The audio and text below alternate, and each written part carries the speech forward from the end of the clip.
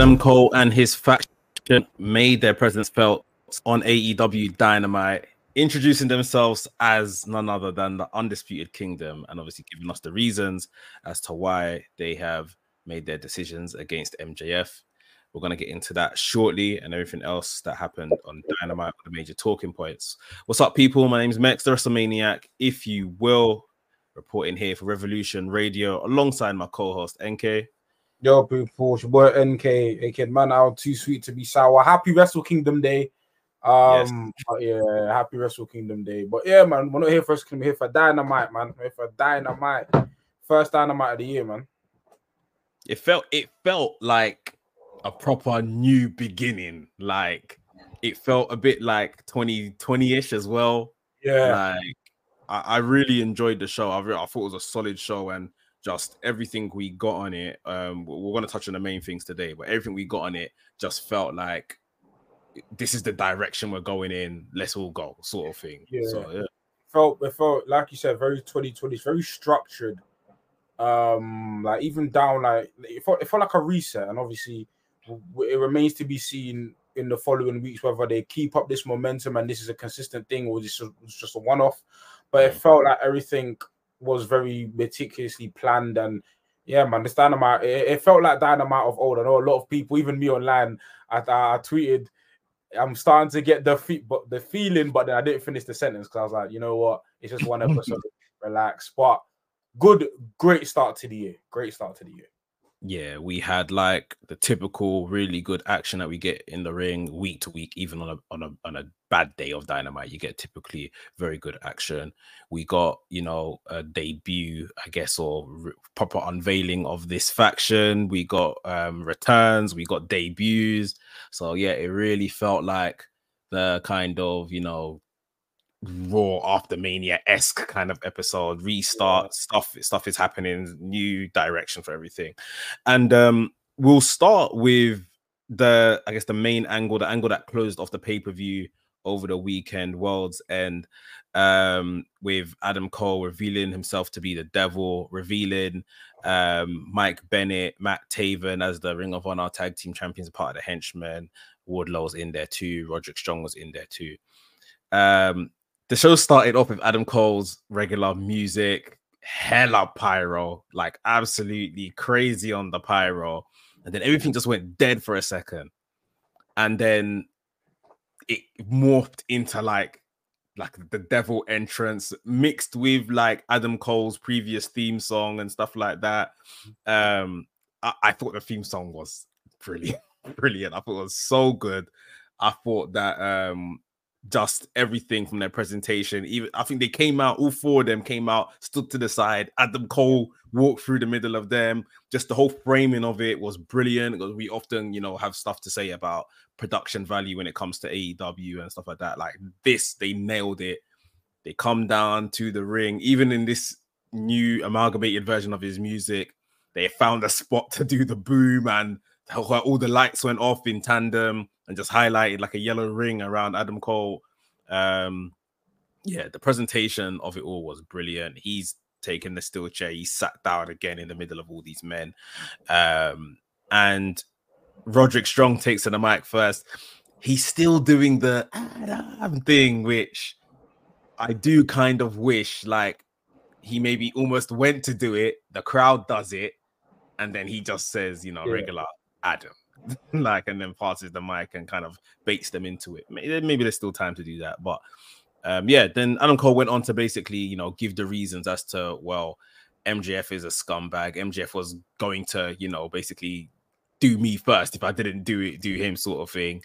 And that now that it became bigger than the whole AEW world title situation. These are people that he's double crossed and people that he's put through a hard time, and everyone just wants to pay him back and all of that kind of thing. He went on to say that obviously Mike Bennett, or the name of the group, Undisputed Kingdom, which had been kind of bandied around before, given if these guys were going to be the people involved. So yeah, I thought that was a really good name as well. The Ring of Honor guys, they got the tag team titles already. Roderick Strong's gonna go for the international title, which is really good. And then they said Wardlow is gonna go for the world title, and when I'm fit and strong, he's gonna do the right thing and hand over the title. Wardlow got the like the zoom in, the camera was all on Wardlow. His face basically said, like, yeah, sure, mate. Like he didn't seem to buy that he's going to do that himself. So that could be a very interesting wrinkle where we go there with that. But followed by all of these like saying all their stuff, you hear Bullet Club Gold's music. Jay White comes out. Jay White's applauding them. Like, I thought this was brilliant. He was so happy that it was them. I'm happy to see MJF get done, blah, blah, blah. But he made a very good point that I don't like the fact that I had to be collateral. If you remember back, Jay White was the first victim of the devil and all of that kind of stuff. He came out with the guns and they took to the ring to take out Adam Cole and his men, his henchmen. Then the Acclaimed came out, who obviously the henchmen also took out previously. So it's like all of their ghosts are kind of coming to roost, if you like, which I thought was really good. Usually you would just see like a faction like this make their mission statement like they did today and go on like a tear, like, but it's like these men haven't forgotten, which I thought was really good. So yeah, that's, I mean, it ended in a bit of a scramble and Adam Cole hiding behind the doctors because he's not cleared and all that kind of stuff. But yeah, from the presentation of the faction to, I guess, their mission statement and, you know, the sneaky word about Wardlow and what they intend for Wardlow and stuff. How did you find this opening segment? Yeah, I thought just heel Adam Cole is the best Adam Cole. The thing is about Adam Cole, it's like he's so likable as a heel. Sometimes we're like, he's so good as a heel that we end up liking him, then we turn him to babyface. But heel Adam Cole is the best Adam Cole, and this faction just makes sense, man. Like just seeing all of them align together. And obviously, these are, aside from Wardlow, these are all guys that Adam Cole has previous history with. So it all makes sense. Regards to the Wardlow thing, when they were like, because I thought they were gonna say, yeah, Roderick Strong's international, Wardlow's TNT, and I am World Heavyweights. When they said Wardlow's going for the World Heavyweight Championship, I was like, I don't know exactly. I think eventually Wardlow is going to be the one to defect from the faction and maybe go on a babyface run. And then I'm just unsure about Wardlow in the group. I think Wardlow's motivation to destroy MJF makes perfect sense. Him like being in the group for that motivation is fine, but then going forward, when they start feuding with other people and start like, because I have no doubt that Roderick Strong's winning like the All Atlanta title at some point. Like that makes I can't wait for. I have no doubt that's fine. Even though the queue is getting bigger, Adam Cole is very much still a championship contender. And obviously, Mike Bennett and Taven, obviously Ring of Honor tag team champions. That's fine. That's cool. That's fine. It's Wardlow where it's like, I see him being the only one not to fulfill his end of the bargain in this faction. And maybe he defects from the faction before it gets to that. But he's the one I'm looking at where it's like, everyone has their role. I'm not sure about your role, particularly. Like, I'm not going to say it's a mismatch because he fits in. He's motivated. It makes sense that he's in there. But he's the one I'm the most concerned about. Yeah. So when I was watching this happen in real time and they said that about Wardlow, I was just like, I was down because I was thinking like, bro, like he's just went through this, like, and our whole thing, even in building up to this devil stuff and him saying he wanted MJF, we're thinking like, if he loses to MJF, what does that do for this Wardlow that they've tried to kind of rehabilitate? To this point now, I've come up with two things that I think is very likely here. I think somewhere along the line, if say Roderick Strong does pick up that title and it's like, well, Adam Cole's still out of commission, so Wardlow, we're going to get you some way, somehow, a title match. I think if Wardlow loses the title match, which I assume he surely will, they kick him out.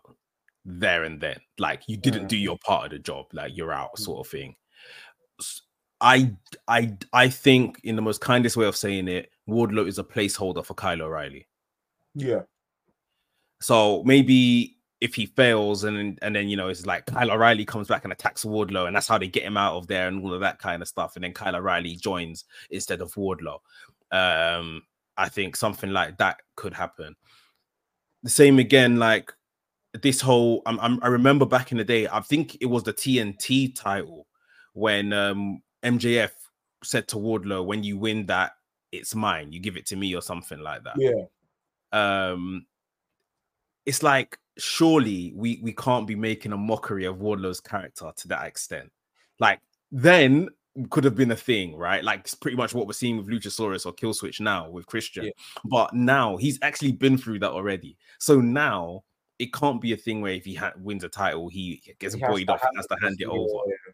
Like, so yeah, like you're saying, like I'm saying, something's definitely going to happen. I don't know whether he defects or to make him a bigger star, to make him a big baby face, like you're saying, something mad happens to him, like Kyle O'Reilly returns, attacks him, gets him out the group, takes his place, and then we feel a bit more sympathetic towards Wardlow.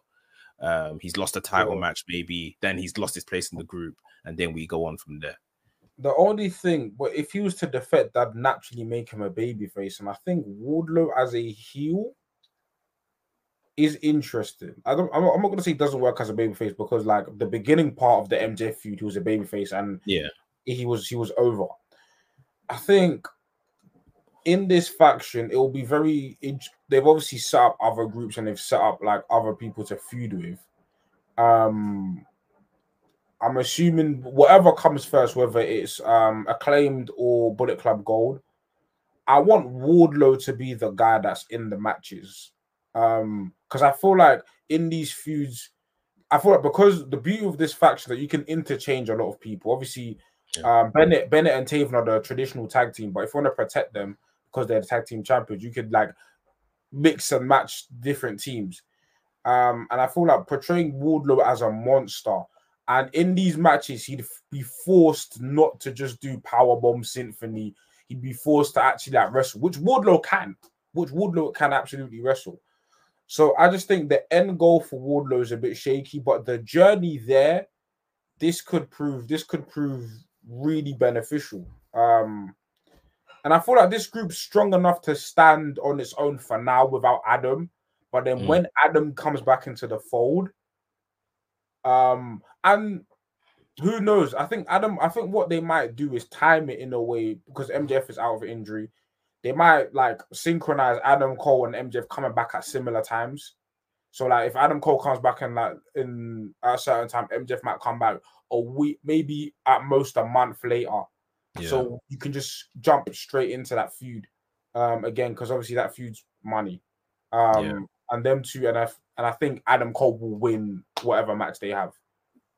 Yeah, I was obviously we still don't really know how long Adam Cole's out for, the severity of the foot, of the ankle. And I was listening to Meltzer the other day, and he said that MJF's shoulder's pretty bad, that he may have to have surgery, which would keep him out for a long time, or he can do like a natural rehab, but he'll probably be advised to do surgery because he's still young, innit? Like, just get it fixed so it doesn't be a constant issue for him. So it'll be interesting to how they're going to manage this, but as long as they don't kind of hinge it too heavy on these two waiting to come back, and these other men can go off and do stuff, that would be good. But like I made a video earlier this week, like Adam Cole in a faction leader. It just makes sense. Like it's just a perfect fit. He's done it so many times in his career. It never feels like repetitive. Like there's always a new dimension to it, even if these names are all similar or whatever. I was laughing my ass off this morning, bro, when I saw that even his crutches were all black now. It was not the traditional like silver crutches. I was like, oh, nah, these men have gone to town proper. So yeah, I'm looking forward to what these lot do and rain chaos on the roster, and the Wardlow part of it is going to be very interesting as well. Again, just touch on another kind of big thing that happened on Dynamite. We saw following the International title defense, Orange Cassidy retained against Dante Martin, and really, really fun match. We saw, you know, the likes of Top Flight come out. We saw Best Friends come out, and they were going to get into fisticuffs. And then we saw Private Party. That's something we ain't seen, literally, like we've been saying since, you know, day one Dynamites. We ain't really seen these lot together. Mark Quinn has been consistently injured. They came back with the Private Party entrance. Mark Quinn was pumped on the mic, you know, reintroduced himself, reintroduced the tag team, because rightly so, like, a lot has happened since they were probably last seen together on TV. A lot of new fans, people wouldn't know them and stuff like that. Yeah, they got a really good reception. Mark got a whole, you know, welcome back chant and everything. And it was one of them ones where they just came, put the tag team division on notice. They mentioned everyone, including the Hardys. Didn't mention the champions, but they mentioned everyone else that they're ready to take on and climb up the ranks and all of that kind of stuff. So again, just that feeling of new start, clicking the reset button, where returning the focus to a tag team division. Yeah, it was good to see these guys back on the show. Yeah, man. Private Party, like, they were like the team. I'll never forget the episode where they beat the Young Bucks, like, on television. Yeah. I was like, wow, like, who are these guys? That was like the second episode of Dynamite or something, wasn't it? And they were a team with a lot of potential, but it was always like injuries, stop, start stuff. And I think the Hardy stuff, for keeping it frank, did nothing for them. Aside from Isaiah Cassidy getting himself over, with a few instances here and there, it's good to see Private Party back. And it's like, it's funny because Top Flight are a team very similar, not even just in terms of in-ring style, but the trajectory of their career. It's kind of been like, in the same way Mark Quinn's been injured, Darius Martin has consistently been injured. And well, I guess this time it was Dante that was injured, but before it was Darius. And again, a team put over by the Young Bucks. And I want to see the match. I know, like, they called out the entire division, but these two teams feuding would be very interesting. Yeah. And I like the fact that they called out the entire division and were like, listen, we want to bring the division back. And there's enough teams there for something to happen. So I'm all for it, man. I'm a fan of Private Party. I'm happy that Mark Quinn's back. Yeah, just put these men on TV. Just have them, you know, wrestle. My only concern with the tag team belts, though, is we haven't seen the belts much on Dynamite. They feel like very much collision times. Yeah. And I want the belt to move around. Like, I want, like, Big Bill and Ricky Starks to be on Dynamite here and there, on Collision here and there. They appear on Dynamite, but they don't wrestle much on Dynamite. Yeah. But yeah, man, have these tag teams face each other, man. It's a good thing that they're back. You know, they add to the division. Listen, man, like, even I think Ray Phoenix is still injured, but once you add obviously veteran teams like the Lucha Bros back into the mix. Obviously, we got a match for Saturday, FTR versus House of Black, which looks like a great match. Yeah, you've got the teams there. AEW in the beginning, like, we speak about bringing back the feeling. One of the things that contributed to the feeling was the tag team division. There's a point in time where AEW's tag team division was just like, it was the best. Like, it wasn't, there was no debate. Like, it was the best tag team in wrestling, tag team division in wrestling, and we've gone away from that.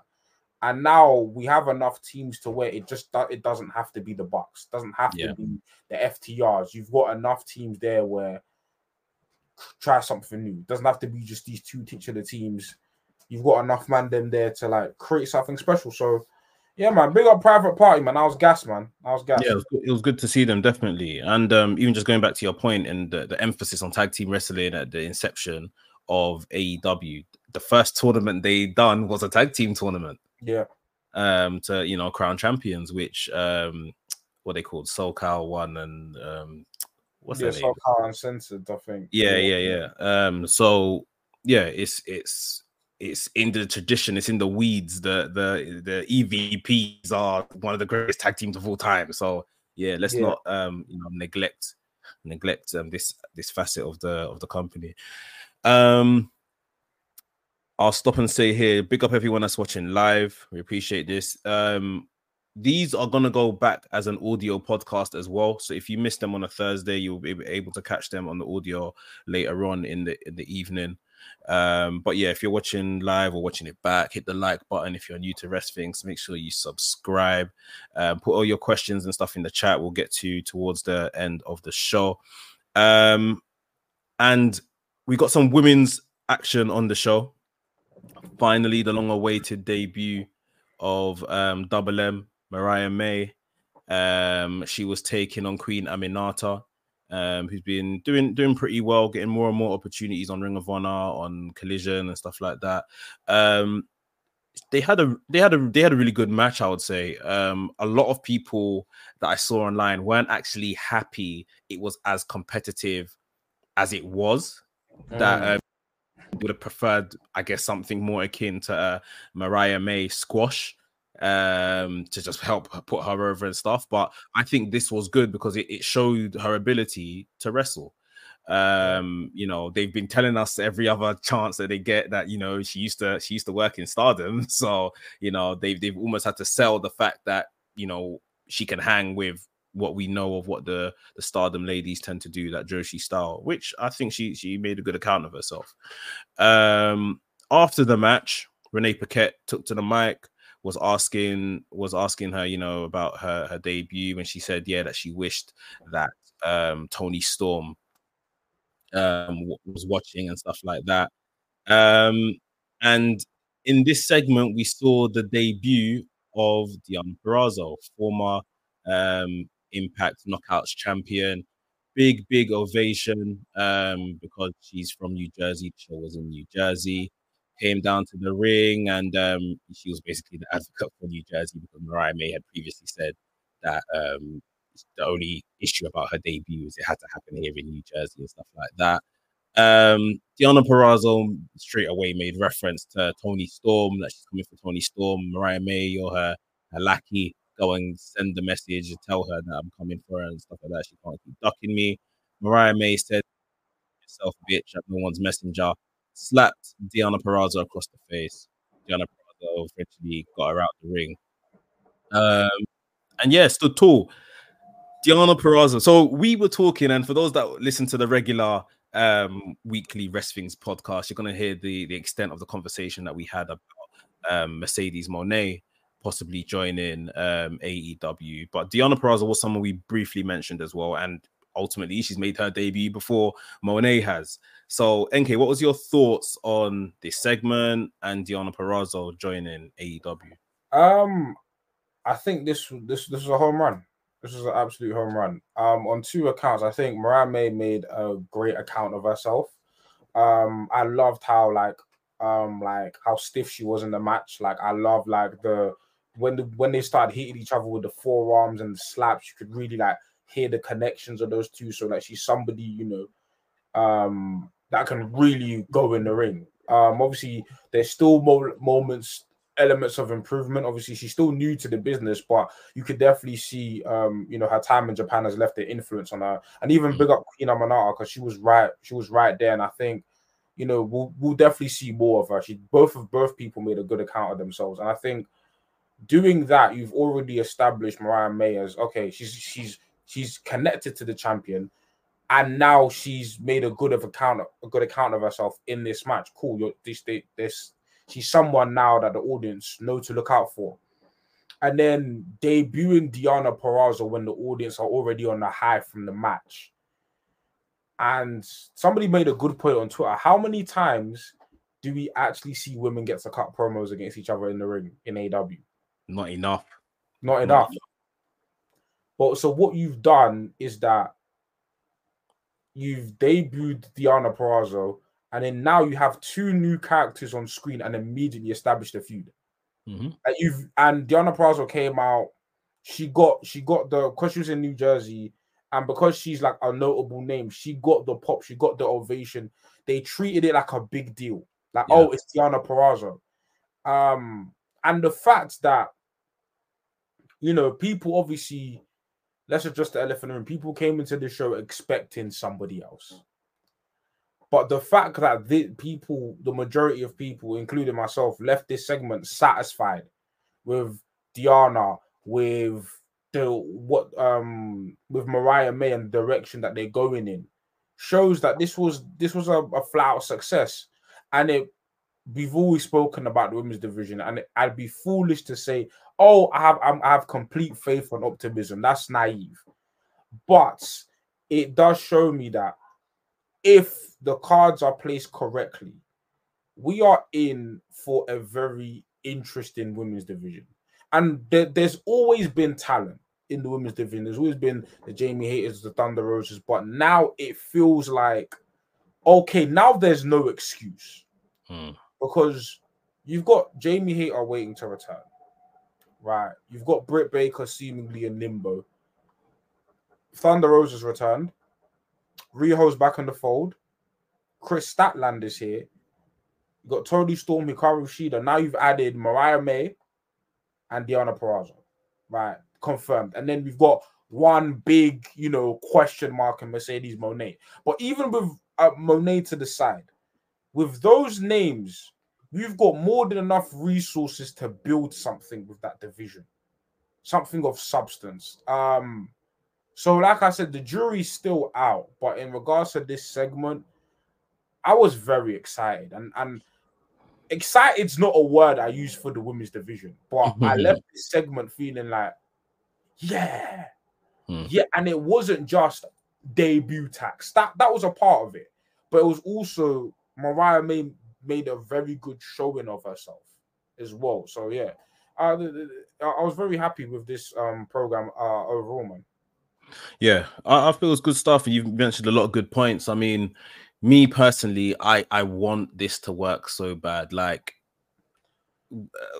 I was never as a kid watching it. Obviously, women's wrestling as a kid was mud wrestling and pillow fights and stuff like that.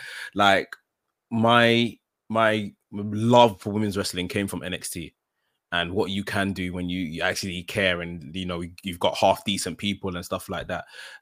Like, I want this to work so bad. I'm willing to like scratch out of my memory anything that happened last year with the women's division. Like, even the current stuff we're getting between Saraya and Harley Cameron. Like, there's clearly something. You don't like that. I poo-poo that. I don't like that stuff. But I'm finding it amusing because like something's clearly up. Saraya's clearly hiding something that Harley Cameron's planning to do or whatever in it. Like. But it just gives us another direction. We have our title, we have our champion, we have the TBS division, which seemed to fix themselves in the last 2-3 months of last year. We've now got, like you said, 2 new characters that are going to go off and have their own feud. We've got a returning Thunder Rosa. We've got a returning Serena Deeb soon. Yes. It's just, we're building like a multifaceted division. It's not just around one title and everything. So, like I said, until they do wrong, until they make a wrong step, hey, this is brand new to me, and I'm here for it. So, the slate's clean. It's a new year. Something else that's new on the show was obviously this new title, Eddie Kingston, the Continental Crown, I believe is going to be called, of the Triple Crown he's got. We saw a eliminator match between Trent Beretta, Brian Cage, Brian Keith, and do you remember who was the first? Vikingo, that's it. Just quickly on this, we saw Trent Beretta get the win. Now, for the people that were in this particular match, for who the winner is, respectfully, does that kind of give away the positioning of this title? Like, I thought it should have been Brian Cage. At the very least, isn't it? At the very least, I think it should have been Brian Cage. We feared this after the Continental Classic, where it's going to be slotted into the mid card. This is TNT adjacent. This is international title adjacent. And I'm not gonna say I'm gonna give it benefit of the doubt, but the person post Trent is vital. Trent, first title defense, cool. You can chalk it up to, okay, first title defense, fine. I need. Okay, realistically, I'm not gonna expect a Hangman Page or so on and so forth. But I think I think Brian Cage would have at least presented an interesting challenge Yes. for Eddie Kingston. Trent is like safe, super safe. He's the person AEW send out. He's a person that eats pins.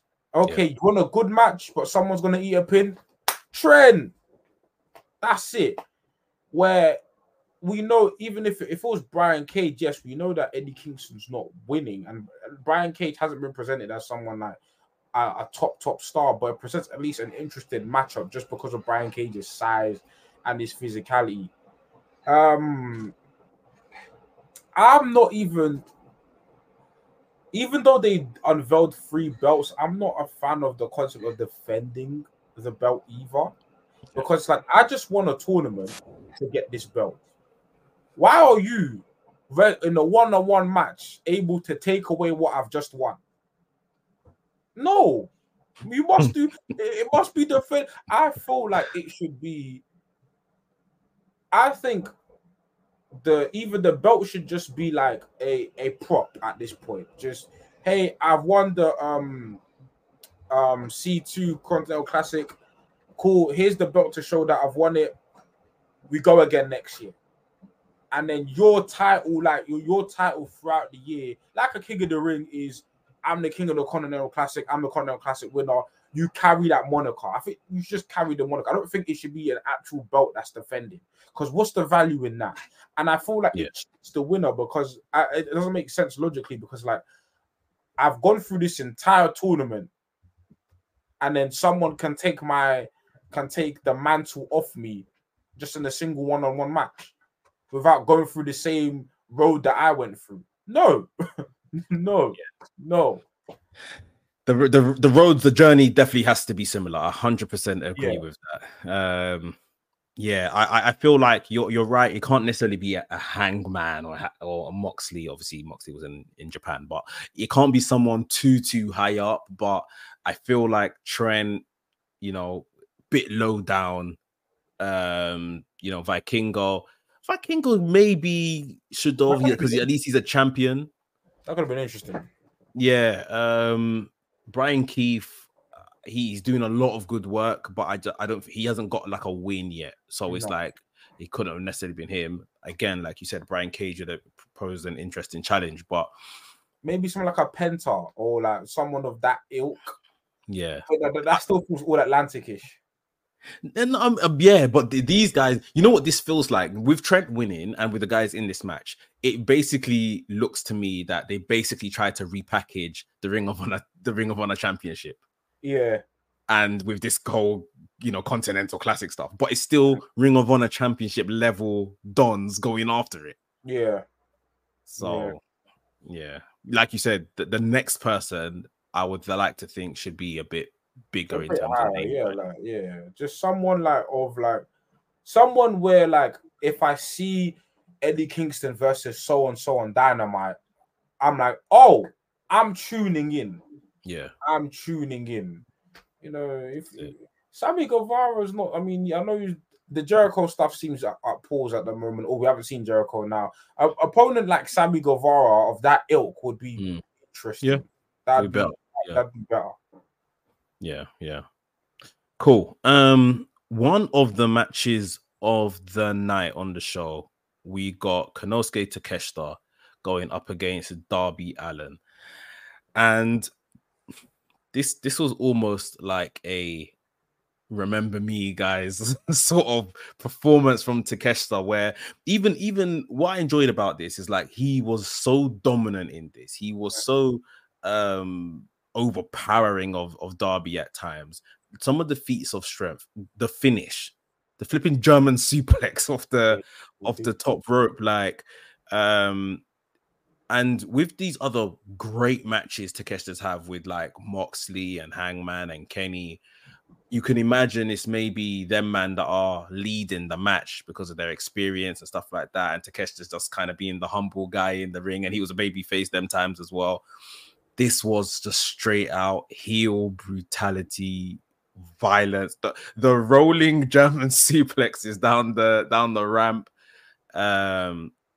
This is the Takeshita that I thought we were getting from day dot the minute that he joined alongside Don Callis, and they put him in Don Callis family, and they somehow made him the least important person in there because you got Powerhouse Hobbs, and you've got a bloody TV champion in Kyle now, and you got obviously Will Ospreay by default sort of thing, and then you've got Sammy Guevara's story there from last week. Takeshita faded into the background, but they this is what Takeshita does, and Western companies being Western companies, they went and put a Japanese man, their best Japanese talent on, the night before Wrestle Kingdom. Like, I'm sure that was done by design, but he's itching for the opportunity, and within this new character, the heel character, look what he's done. Like, he's made small food of Darby. What did you think of this match? When this match got, I think I did like you. If you watch the podcast tomorrow, you'll see my visceral reaction to when this match got announced. I fist pumped. I was like, yeah, because these men had an amazing interaction. And the thing about Darby's bumping made Takeshita look like Takeshita was all like, his offense was crazy, but it's the combination of Takeshita and Darby. Darby, the way he sold, where he bounced around the ring, even the willingness to take some of these bumps. And I like the fact that Takeshita did it to Darby. Darby's somebody where no matter win or loss, Darby's somebody, he will always have credibility amongst the fans. Darby's somebody that he's a made name in AEW. He hasn't quite elevated to that world championship status, but he's an upper statesman when it comes to AEW. And this was a consistent, dominant performance. I mean, yeah, we had Don Callis interfere here and there, but ultimately it wasn't needed. Takeshita had this match under control from start to finish. And I tweeted, he looked like an absolute monster. And listen, if you don't have any title aspirations for him right now, it's fine. I get it. But more of this, please. And this was like I want to call it like a dynamic squash match, because it wasn't like, because squash matches like have this thing of, it was just one person, and it was, but like the match had ebbs and flows, back and forths. It was so entertaining but dominant, and I just want to see more of this from Takeshita. And there's a reason why when we first laid eyes on him on AEW and he had the matches with Hangman and Moxley and Danielson, we were like, this guy's a star. And this heel gimmick, him as a heel, works. We just need to showcase him more. He should be the most important part of that faction by far. Like, it should be like, yeah, Takeshita's something special about that. I just hope that they nail it with him, because the one thing I'm concerned about is that they immediately did the tag team match, then after the tag team match for next week with Darby and Sting, and I'm like, no, like respect, like the Darby feud is cool, it's done, and Sting's not losing because he's on this retirement tour. Keep him away from these man, like. Well, it might be Sting and Darby versus Hobbs and Kyle, innit? Like, if Takeshita just got a win, I wouldn't put him in that match just for Sting to come and pin him now or whatever. Yeah, I hope that's the case then. I hope that's the case. Because I think Takeshita should just like scorch everything, but like just destroy roster up and down until he's ready to like assume a title. Even the entrance, the mask, like I said, I've never seen him do that before. I can't like, he needs music. I don't like the silence. I think he needs music. I've got used to it. I like that kind of ominous sound. Like, it's not music, it's just like a sound sort of thing. I hear you, but like I feel like I'm just used to it. And if they keep making him like a threat, like that sort of thing, then it could work. It could kind of resonate a bit more. But yeah, it's just like we're saying, how they really package him from here on out. Cool. Let's get on to I guess the main event angle stuff. People watching live, like I say, if you've got any questions, any hot takes, anything for us, put it in the chat, in the live chat. We're gonna get to it in just a second after this bit. So before the main event, we saw Hangman interrupt a segment between Daddy Magic and Renee Paquette. He basically just stormed in. He like just turned up to work then. And he was basically saying he wants to smoke. Adam Cole's been revealed as the devil. Them man attacked me, he took me out. Anyone can get it, sort of thing. Give me a reason, push my buttons. Anyone can get it. This is the best of that, you know, angry Hangman, just loose cannon, just ready to go off on somebody, and he stormed off into the background. Daddy Magic didn't even get his interview or anything in the end. They cut. The main event match was Danny Garcia versus Swerve Strickland. Again, you know, this theme of, you know, the new beginnings and all that kind of stuff. Both men cut promos during the night, you know, saying that, you know, it's no surprise to them how the two young stars of the company are given this spotlight going into 2024 and all of that kind of stuff. Obviously coming off the back of Swerve being somewhat successful in that Continental Classic, just unfortunately not progressing out the group, but he made it to the final, whereas Danny Garcia had a bad time, good showing, but a bad time until the last match where he got a win, and then won on the pay-per-view over the weekend as well. Swerve won on the pay-per-view over the weekend as well. So we got to the match. Big ovation for both guys coming through. Good stuff throughout this match. There was a good back and forth throughout. We had the little dancing spot of what's his face, Danny Garcia and Nana. I think they were like copying the Rock Hogan stuff, because there was one point where like they looked past each other and turned to the other side of the crowd and looked past each other, like Rock and Hogan did. Yeah, we had their match, and Swerve went up for the stomp. The stomp was the stomp didn't put away Danny Garcia, which was surprising. But then we saw Swerve hit his finisher, JML driver, which put away Danny Garcia. Really, really good match. And again, he's kind of put over the younger guys in the company, and almost showing the direction that the company's going in. There's clearly still a lot of momentum with Swerve. Yeah, we're looking forward to how Swerve does for the rest of the year. And again, you'll see on the podcast that comes out tomorrow, we talked about, you know, the likes of Samoa Joe that's now a champion, how long Samoa Joe should probably hold that title for before we get something like, you know, Swerve coming in and maybe becoming champion, maybe just before All In, and then we get like Swerve versus Ospreay at All In. I think that would be really good. Cool. So yeah, the main event stuff. What was your thoughts on Swerve versus Danny Garcia? Honestly, this match was really good. Like I said, like it just felt fresh. It's a main event that we haven't seen before. It was two guys we don't typically see in the main event.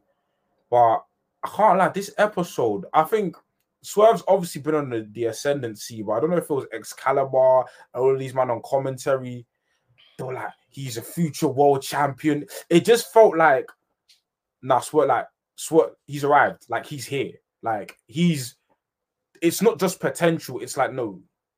Like, I'm almost like, I'm not a betting man, but I'm almost like I could bet money Swerve's winning the championship this year.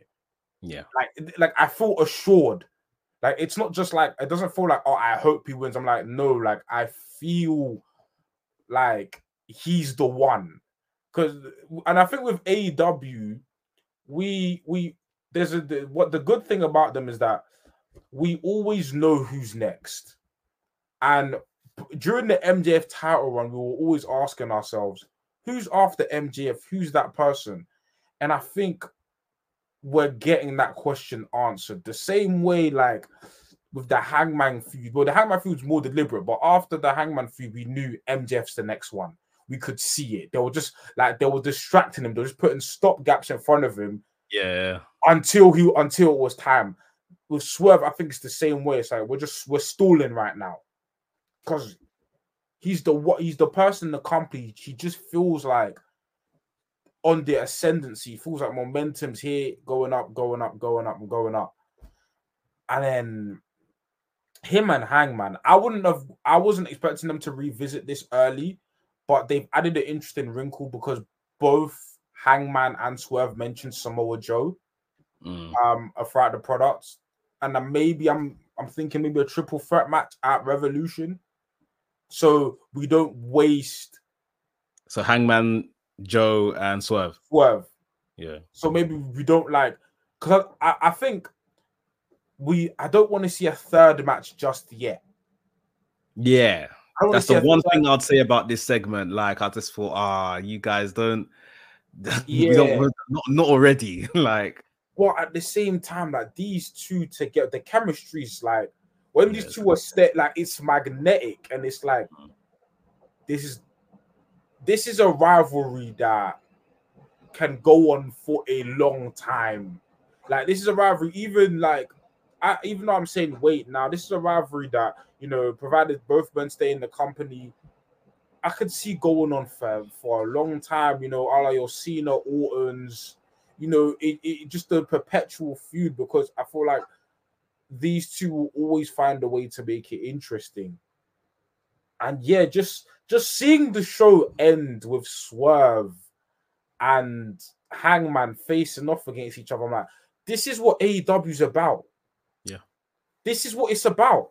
These are two men like Swerve, wasn't happy with his treatment in WWE, so he came to reform himself. Hangman is a star literally born from our eyes, from AEW. Yes, he was in Ring of Honor, but he became like a well-renowned star in AEW. This is what it's about. An alternative. Like this feels like something completely different to what I'd get elsewhere. Yeah. So yeah, just ending the show on that note. I think it was just a great cap to like a great tone setter for the year. That's what I think this show was. Just a great opener to the rest of the year. And hopefully, this continues and this isn't just a one-off, but this episode is amazing, man. I really enjoyed it. And it's been, I think as well, what it showed me as it was kind of going off air was just it's a nice churn of the main event scene. Obviously, Kenny's injured. Danielson is gonna be hanging up the boots, and all the other names. Obviously, Chris Jericho from yesteryear, Moxley that's been winning this title from yesteryear. They're all kind of finding other places on the card if they're available and if they're around. We're seeing Daniel Garcia, who probably still not quite there yet. Just because of how his story and his character has been told. But he's someone that's obviously upper mid card or he can trust to put in big positions and stuff like that. Swerve, who, like you said, there's almost like a confidence, even amongst the commentary team, that this year he's going to win this title. It's just a matter of what pay-per-view, at what point are we penning this into the calendar where it's going to happen, but it's going to happen basically. Adam Cole, who is injured right now, but he's going to be in and around the minute he's fit, the second he's fit. MJF, who probably comes back into the fold once he is fit again. You got Ospreay due to turn up next month. He's due to attend school, as Laps would put it. He's due to enroll and register as of next month. It's incredible. It's incredible. And these men are young as well. That's the thing. These men are like under 35, like all of them. So it's like there's the amount of mileage. Jay White, like the amount of mileage you can get out of all of these guys is incredible, man. Like the sky's the limit, man. The sky's honestly the limit. Yeah, to think of those names I reeled off just there.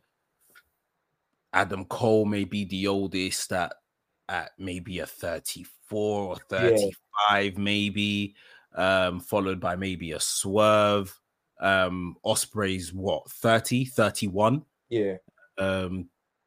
This is, and everyone else is younger. Like, this is the ages we're talking about. So they've pretty much future-proofed their main event scene as long as they continue doing good booking, which they tend to do with the men. Then that should be absolutely good for them going forward, and it says a lot of what the next year is gonna look like. Just to touch upon some of the comments and stuff that you guys put in the chat before we get out of here today. Big up Navy, says, I can't lie, this Dynamite was so hype. Yeah, it was a very, very good show. Jay Adu, big up, bro. Deonna is gonna be class in the women's division. It's getting good quality and deeper. I said pause. Once everyone comes back, it's going to be really interesting. Rio, Britt, Chris, Rosa, Storm, May, Deonna, and Willow could be a good year for the women's division. Yeah. I mean, Jay hasn't even mentioned Jamie Hayter. Yeah. There's a lot, man. Jamie Hayter. They hasn't even mentioned the imminent, as we've been told, Mercedes Moné. Shida. You know what I'm saying? Shida, yeah. There's definitely a lot, man. Should be good. Glody says, big up Glody, he says, there is no excuse for the women's division to be bad this year. There's none, man. There's none. There's a like all the division's already stacked, and we got people pending. We got people injured, and a lot of these people are fit to return this year. Listen, can't lie, man. It's make or break, man. It's make or break. It's true. It is true. Jayadu says, would love to see the Triple Crown presented like Cody's TNT Open Challenge sometimes as well. Like an open challenge situation. I don't mind that. I just think they've gone to that well too much. The open AEW have gone to that open challenge well far, especially it was I think it was early last year. It was either Darby's reign or Samoa Joe's reign was open challenge. It's well, in name, all of Orange Cassidy's, or the majority of Orange Cassidy's international ones, were open challenges. Yeah. The one thing I would say, and I don't know if this is like a WWE thing or AEW thing, whatever the case may be, I actually tend to lean more so to the WWE way of open challenge of, right, it's this person facing vacant today, and the person comes out, maybe random, or who's coming out random. Orange Cassidy's was always open challenge, but we knew who the challenger was before the match. So maybe they do like Eddie Kingston's more like that. Like Eddie comes out, cuts a promo, giving people opportunity, come out here, blah blah blah. Then they send somebody out, and if you then send out, I think for me personally, if you then send out a Trent Beretta, I don't mind it as much, as long as somewhere along these open challenges we then get, like you said, a name. Yeah. And then it's like, oh my God, okay, cool. But yeah, I think just with that Continental or whatever it's called, the Continental Crown stuff, I think it was just the face of the, obviously you make a match card, the four men on the match card are not really, as they would say, giving. So yeah, I was just like, well, we'll see. But yeah. Glody also says Swerve for world champ, Takeshita for international champ. Okay, if somebody you have to pick one, Roderick Strong or Takeshita as international champion, what are you going for? Takeshita. I would say Takeshita only because when Roderick Strong wins it, which I definitely want to see as well, I need the undisputed, what do they used to call it, NXT? Prophecy. Yeah, the prophecy. Everyone needs to. I need them all to have it. So I was thinking about this morning. I don't want Roderick Strong to win it if Adam Cole's not around to have the world title. I'd rather wait and hold off for a bit. So yeah, I'll take Takeshita to international champ now, and I think it would be good for him. I wanted Takeshita to beat Orange Cassidy the first time when he was on the run. I remember we talked about it. Yeah, the initial international championship run. Yeah, all tick back then, but yeah. Jay Adu says would be interesting to see what Darby does once Sting retires. What do you think could be on the cards for Darby? I mean, I know he's prepping to do the Mount Everest, innit? I think run back the MJF feud and have him. I think he needs to beat MJF because the whole feud about him with MJF is he's lost twice to MJF. I think he needs to get his win back. And I think How many? I don't think Darby hasn't had that many World Championship matches. No. I can't. He had the 4-way, obviously, with MJF. Mm-hmm. I think he had one against Moxley, maybe. Yes, I was just about to say that. So yeah, he must have had one against Moxley. Yeah, when he faced CM Punk, that was CM Punk's first match in it, so there was no title. There was no title. So yeah, that probably sounds about right. Darby main eventing a pay-per-view, main eventing like a pay-per-view one-on-one against somebody as like a challenger. I mean, he's got the history with Samoa Joe around the TNT title though, so they could do that. He definitely has history with Swerve. If Swerve was to become champion, him and Swerve tear the house down for a world title. So yeah, that could be in his future. You know, if you know, well, Samoa Joe's already champion, so if Swerve becomes champion this year, that can definitely be in his future. We'll see. Like I say, when Sting goes, I'm assuming maybe Darby's off TV for a bit as well, and then we'll see him resurface and stuff. Cool. Well, that was basically the show. We'll put a bow in it. For anyone that didn't know, we've done a World's End watch along. If there's anything there you want to see our reactions to anything, the Devil coming out and all of that kind of thing, you can go and see that. That's on the channel. Like I said, this is now going to be on the audio platforms as well. So if you want to listen to it, you can catch it on your Apple Musics, your Spotify's, etc., etc. And yeah, we'll be back next week with another episode of Revolution Radio. Hit the like button, hit the subscribe button on your way out. NK, any last words before we get out of here? Yeah, man, just tune into the lovely content we've got on wrestling. We've got a bunch of different content coming out on a weekly basis, not just Revolution Radio. There's the E podcast, there's the E, there's the flagship wrestling show, then there's tons of other lovely content out there. So yeah, keep it locked in. Yeah, guys, I was told today that an episode of Indie Takers is being recorded imminently, probably to review Wrestle Kingdom. So yeah, if you're into your indie stuff or want to keep up with the indies and what's happening there as well, Indie Takers is coming back. So yeah, make noise so that we keep up with it. Yeah, but stick us under pressure. But yeah, appreciate you guys tuning in. Those are watching live, those are gonna watch it later, and we'll see you later.